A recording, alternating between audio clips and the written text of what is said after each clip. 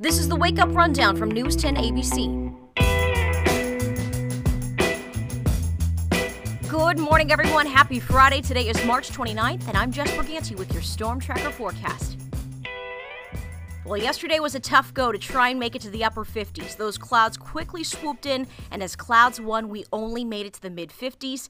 And today's pretty much a carbon copy. Oh, but you have to add some rain. So today, clouds will always rule, a high of 53 degrees. And the showers in play this morning, well, they stick around until at least 3 or 4 o'clock this afternoon. So you'll notice soaking rain at times this morning, and then those showers do taper off by the mid to late afternoon. Always keep that umbrella handy. Hey, winds are calmer. Those gusts yesterday approached 20 to 30 miles per hour. So at least we have calmer winds today, barely measurable tonight. And as we dry out tonight, only a spotty shower or drizzle can be expected. Otherwise, just dry with a low of 45 degrees. Tomorrow's the true warm-up. Saturday will be awesome, warming to 64 degrees. But those breezy winds come back. Gusts between 25 to 30 miles per hour tomorrow. And clouds rule the day. Spotty shower north and northwest of Albany. And remember, when we talk about Sunday, the rain is steadiest through the morning. But as that shower activity starts to taper off between really 1 and 2 p.m., it's actually going to end as a quick burst of snow. So don't be shocked to see that the morning rain as you head to church or any plans before noon. You see that rain changes over quickly to snow before we dry out by the mid to late afternoon. And you will notice some late day sun on Sunday. And next week is looking brighter. That's your updated Storm Tracker forecast. Here's today's top headlines. Happening now, Governor Andrew Cuomo is in Albany as the countdown to the budget deadline continues. Lawmakers had just 3 days to get it done on time. News 10 ABC's Justina Latimer is live outside the Capitol this morning as we learn more about what may and may not make it in that budget. Justina? Well, reports coming from the Capitol indicate that several agreements have already been reached, with one of the biggest ones being the plastic bag ban. The plastic bag ban is expected to offer an opt-in fee for local municipalities of 5 cents for paper bags, with 2 cents going to localities to help the poor buy reusable bags, and the other 3 cents expected to go to the Environmental Protection Fund. According to reports, other topics that will also be discussed include some form of the cash bail reform, a possible opioid tax, election reform, and restoring AIM funding to local communities. But one thing that is not expected to be included is legalizing marijuana. Now, lawmakers have a big incentive to pass the budget on time because there could be a $10,000 pay increase that will go into effect by next year, but that's only if the budget is passed by Monday. Live from the Capitol, Justina Latimer, News 10 ABC.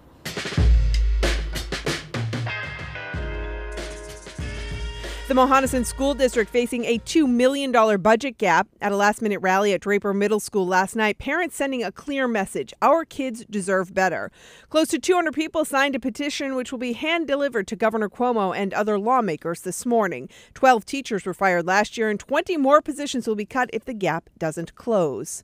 And SUNY school officials urging Governor Cuomo to add around $140 million to the budget to help fund a gap when it comes to both SUNY and CUNY schools. Officials say there is a more than $67 million gap at SUNY schools between what qualifying students are supposed to get in tuition assistance and what the state actually pays. That number grows at CUNY schools to more than $72 million. Budget deadline coming up fast, April 1st. As the investigation into the tragic Schoharie limo crash that killed 20 people in October continues, a grand jury convened yesterday in Schoharie County. Now, that's a secret proceeding, but we reached out to Susan Mallory, the Schoharie County DA. She would neither confirm nor deny that the jurors were meeting what they were meeting to discuss. Prestige limo operator Nauman Hussein was not spotted during the proceeding, but of course, defendants and their defense teams are typically not at grand jury proceedings anyway. The Hoosick Falls burglary suspect still on the run this morning after escaping police custody. Police choppers circling over Pownell, Vermont, just 10 miles from Hoosick Falls. Police say the search is being expanded now because he could have utilized the train tracks that run through Hoosick Falls to Vermont and into Massachusetts. Police said they're focusing on finding him first before they look at what may have gone wrong in the first place. New York Attorney General Letitia James is blaming the Sackler family, who created OxyContin and Purdue Pharmaceuticals, for fueling the nationwide opioid epidemic.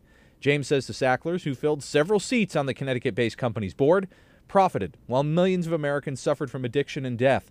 Purdue Pharma says New York is just attempting to publicly vilify the company, but on Wednesday, they agreed to a $270 million settlement. with the state of Oklahoma.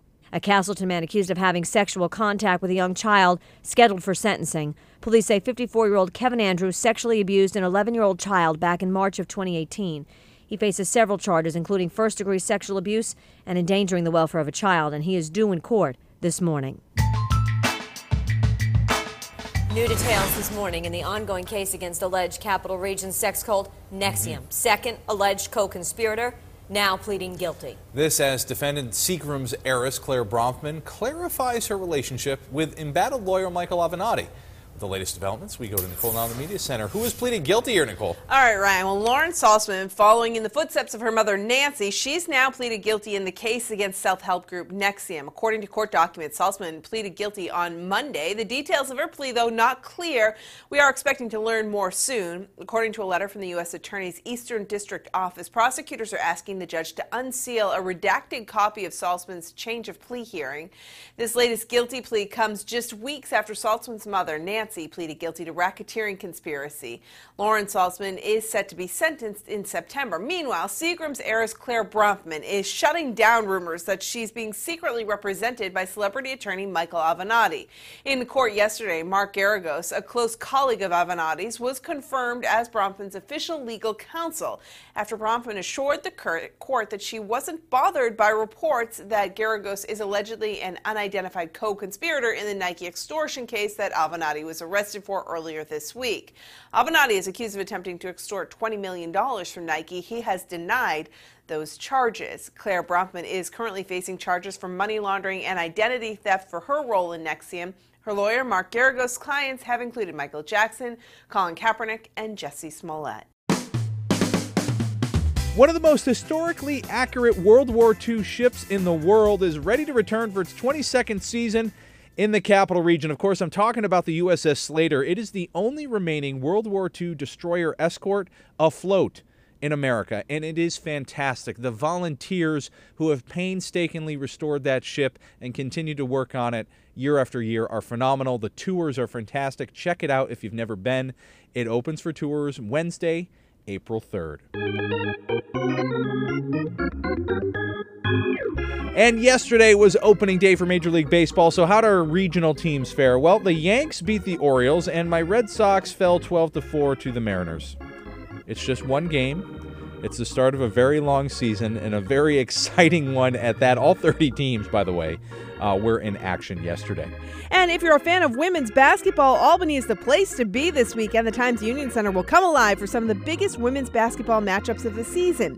UCLA, UConn, Louisville, and Oregon State fans filling up the seats for the regional tournament. And don't miss all the fun beforehand at the Fan Fest from 3 to 6.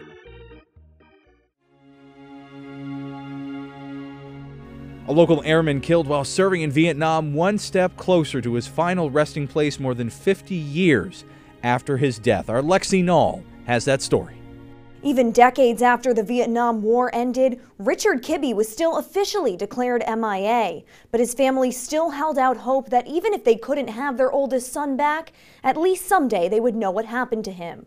In the early years, let's say up to 5 or 10 years after the incident, we were always hoping there would be some kind, especially when the war became over, that there would be some kind of recovery.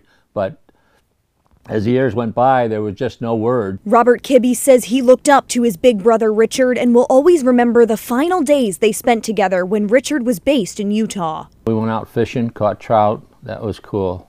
You know, he showed me his plane that he flew. I was up in a C-124. Oh, it was just very memorable. At this time, Richard was a pilot, and he would soon complete cross-training to fly helicopters and be sent to Vietnam in the 1960s. On his first mission, he was shot down. Only one man survived the crash on the Laos-Vietnam border, a pararescuer who was blown out of the helicopter. But the rest of the crew would not be discovered for decades. It wasn't until 50 years later that a Vietnam farmer approached these U.S. people who were there looking for grave sites to bring bodies home. And that farmer had a box with things he'd recovered from the crash site. And in the box was bone fragments and a dog tag. It turned out the bone fragment was from the first pilot, the major, I forgot his name, who was piloting the helicopter. The dog tags were my brother's. Now, after all this time, Richard will finally be laid to rest at the Arlington National Cemetery on Friday. And after years of pain, a bright spot for his family. Richard is bringing them all back together again. The greatest thing about it, the thing that I'm feeling so good about, is the fact that I'm going to meet nieces and grandnieces and great nieces that I've never met. It's like a Kibbe reunion, yeah. For News 10 ABC, I'm Lexi Nall. This morning's Giving on 10 comes to us from Troop K of the New York State Police. This week, troopers presented the president of the Upstate New York chapter of the National Multiple Sclerosis Society with a check for $7,500. The troopers wanted to thank everyone who came out to their annual events last month to raise money for the Multiple Sclerosis Society. They risk their lives every day for us. And of course, they give back as well in terms of charity. Wonderful. If you know of somebody giving back, helping someone in need, let us know about it. All you have to do is send us a picture and the story to one of our social media pages, or you can email it to news@news10.com. Don't forget to use the hashtag #GivingOn10, and we'll be happy to get it on air or online.